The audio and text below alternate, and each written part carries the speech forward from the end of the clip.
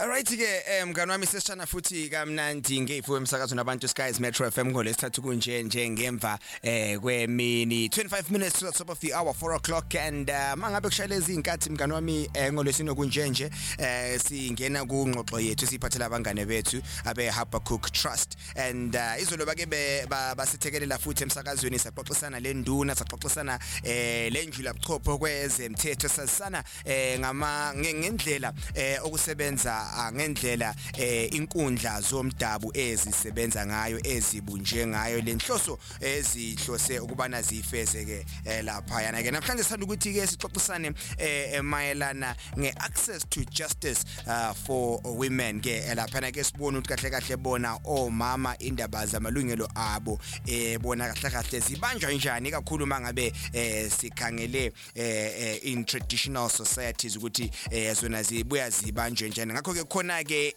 izikhulumi ezimbili ezisethekelelweni ke namhlanje ubaba okancube uDumisani onguyena omele inhlanganiso yeHabakkuk Trust okuyibona abasilethele lo hlelo lo dokotela uSibona ukuhle Ndlovu who's a consultant as well and she has gone by and large and compiled the Habakkuk Trust compendium on access to justice for women in traditional courts and come through and give us that scholarly view around issues to do with participation of women in traditional courts, the implications thereof, and what recommendations can be made to try and elevate the status of women so that they can be able to vie for their and fight for their own justice even in traditional courts by and large. So feel free to connect and collaborate with us. Mangabe kukhona isixoxa ngakho okuthinta amakhathi onxibelelwano 0774 460 100. Hold that dear to your heart because it is necessary for you to know in the here and now. Ngakho ke ocingweni kumanje ngilo silomnumzana okancube obaba uDumisani okancube baba sakubona. Yebo umsakazi kunjani? Thina siphilile sikwamukela umsakazo nabantu Skies Metro FM. Hayi ngiyakwamukela emsakazweni. Yes, kulungile ke lapha yana ke mhlawumbe ngamafitshane njengesendlalelo singazisana ukuthi ubaba uncube usebenza umsebenzi bani kwinhlanganiso yeHabakkuk Trust and maybe just in brief let us know ukuthi kahle yona iHabakkuk Trust inhlanganiso ehlose ukuthi yenze umsebenzi bani. Ngiyabonga kakhulu ngisebenza ngiseHabakkuk Trust ku programs le information department. Habakkuk Trust ngathi it's a Christian advocacy organization ikakhulu ekhangelele i-biblical transformation of communities through advocacy, through research, through community mobilization. Ikakhulu umsebenzi wethu sisebenza kakhulu sincedisa ama grassroots communities sikuzela ukuthi kube le ntuthuko lokunye nje kungabe kuba phatha kabe kuhlaleni kwabo. Alright, makuyabongeka kezwakala futhi mhlambe singene enzikini yengxoxo yethu sizame ukuthi sihlenge isikhathi ke lapha yana njengenhlanganiso yeHabakkuk Trust miningi imisebenzi ebeliyenza with regards to access to justice for rural women omama ekakhulu abaphila bese maphandleni ke lapha mhlawumbe lingasichazela ukuthi why did you have to focus on justice issues ikakhulu sikhangele omama ake lapha yana kungani kunjani? Ngiyabonga umbuzo wakho umsakazi. Ngingathi ngamafitshane through our grassroots advocacy initiatives sibe lama trainings and constitutional awareness meetings esiwenze kakhulu eSouthern Senkai yikho lapho engathi kwaba yisisusa sendaba so daba lolwe access to justice for women in traditional courts. Lapho ke sathi kuma meetings lawo safumanisa ukuthi kule gender inequality in traditional courts kusitsho ukuthi predominantly male dominated endaweni eziningi sesama ukuthi sicubungule ngodaba lolo lokhu sakunanzelela ukuthi kuletha imbandela ikakhulu ku affect i-access to justice lama outcomes ama traditional courts kukhangelwe kubomama so sithe sikunanzelele lokhu sasesithi ngcono sibiza ama public meetings lapho sixoxane kakhulu labahlali kanye lezinkokheli inkokheli zomdabu lenkokheli kuphela lezi ezikhethwe ngathi ngo-councillor kuma-public meetings sizama ukuzwa in terms of to gain consensus on that issue, access to justice. Kwabampela sibili kwavela ukuthi lolu ludaba olungaphathanga kuhle omama olukhahlameza ulungelo lwabomama lokuthi baphatheke labo in this key decision making structure etholakala kakhulu emaphandleni.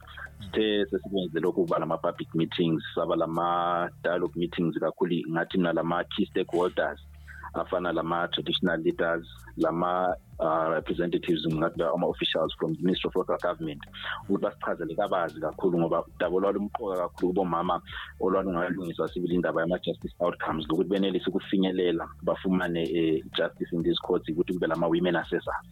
So ukuthi in the Ministry of Local Government ukuthi kufanele abadala kuhlanganele inkokeli ngodaba lo ukuthi ama-women assessors kungavumeleka yini emthethweni okhona ukuthi babe ingxenye ye-justice system emakhaya. Kwasukukhanya ukuthi hayi kuyavuma kakulambandela kulokho ngakho ngathi umsebenzi obanzi kakhulu esesiwenzile sibili kwazi kwafika ebangeni lokuthi hayi sitheke sicubungule further ngoba kayisilolu hlupho lwenkayi kuphela kodwa luhlupho olufumaniswa kuma-district wonke.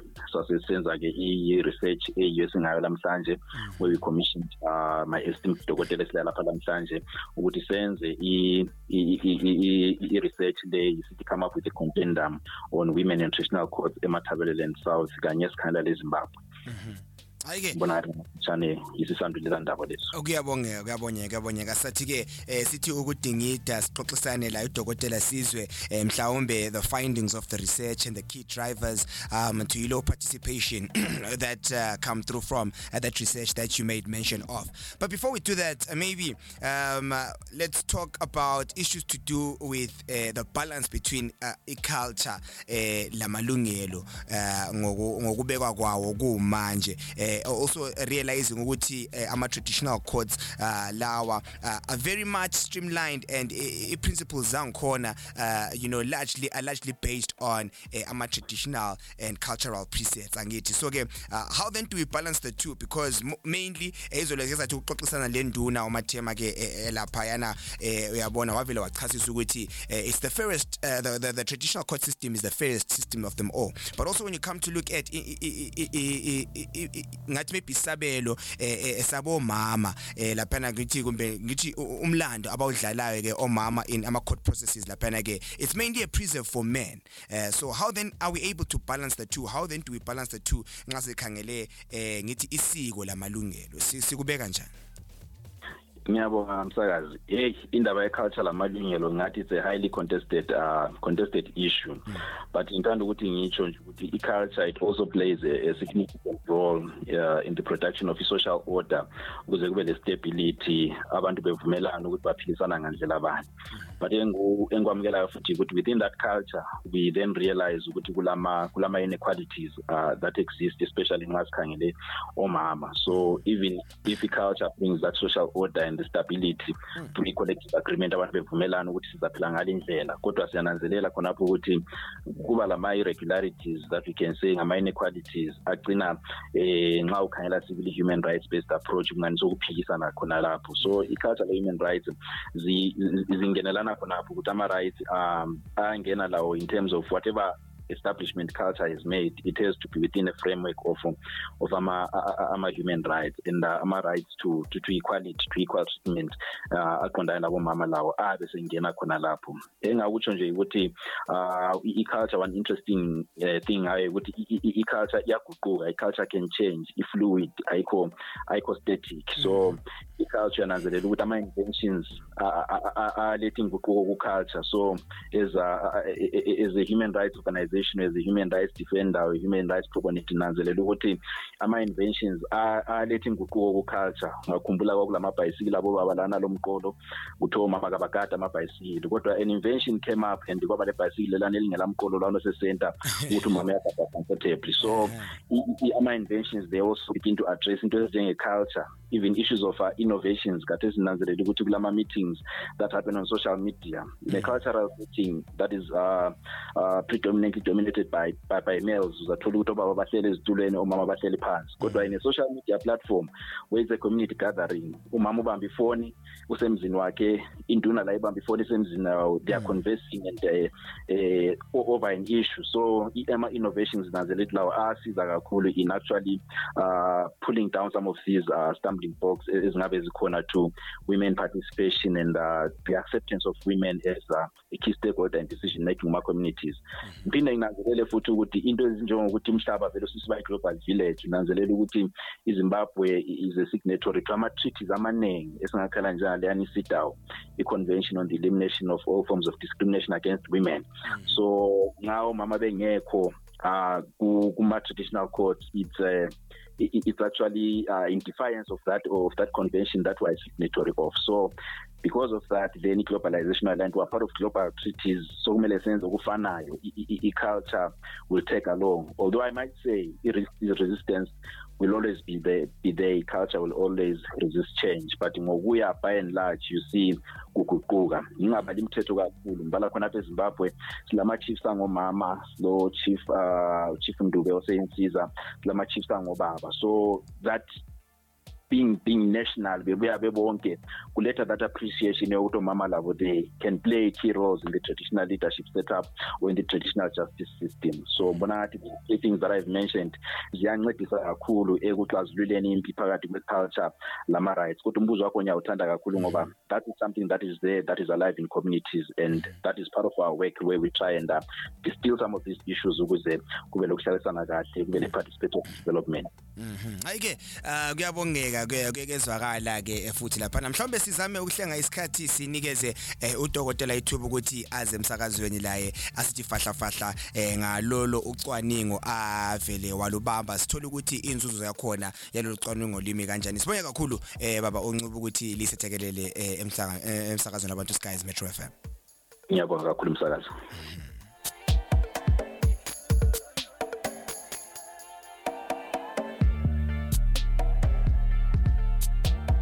Ikhopele sikwenza emsakazweni abantu Skies Metro FM kunje kumanje. Mbuzo okhona mhlawumbe mangabe ungumuntu wesimame, ungumuntu wesintwana ke elaphena maybe let's pose a question to umlaleli sibuza ukuthi ke elaphena mhlawumbe amasiko angabe elesabelo bani ekutheni akuvumele wena ukuthi uthole amalungelo akho and realize your and access your justice as a woman. What role does culture play in terms of hindering that, or in terms of enabling you to realize and access your justice as a woman? Siphalafale kumatsapula wethu 0774 460 100. Kunyokudala sabe sesixhumane la udokotela uSibonokuhle Ndlovu asithi fahla ngalokho avele wakuthola sethe wathi ukwenza ucwaningo thize kweza amalungelo abomama besemaphandleni. Umsakazo ngowabantu Skies Metro FM, uhlelo iMetro Drive. Lolu hlelo loluhlandla esiliphathelwe yiHabakkuk Trust. Wena mngani wami ungayindawo.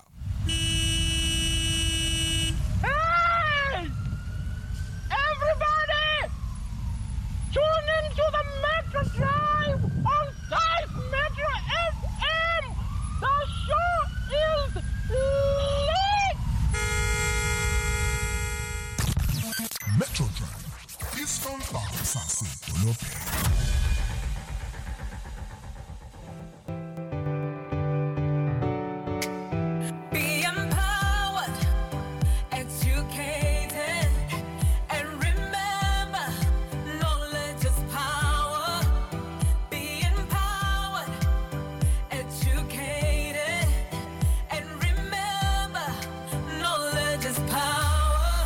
This program is brought to you by Habakkuk Trust, celebrating 20 years of empowering communities.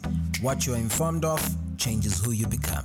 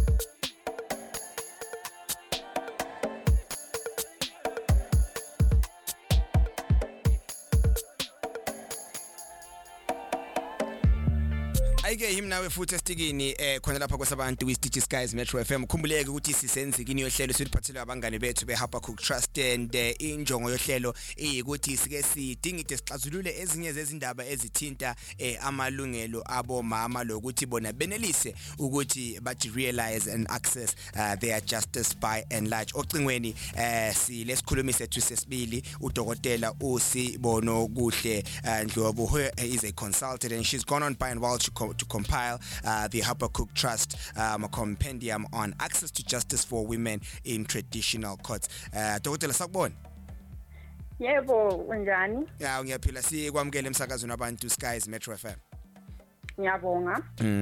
Mhlawumbe singene khona enzikini yengxoxo yethu sikhulumisana ngamalungelo abomama ekakhulu kunkundla zomdabu, and we are quite aware of the collection of information about the access to justice for women emaphandleni that you then put together. Maybe walk us through some of the findings that you realized in coming up with that compendium, and also what are the participation levels of women in traditional courts?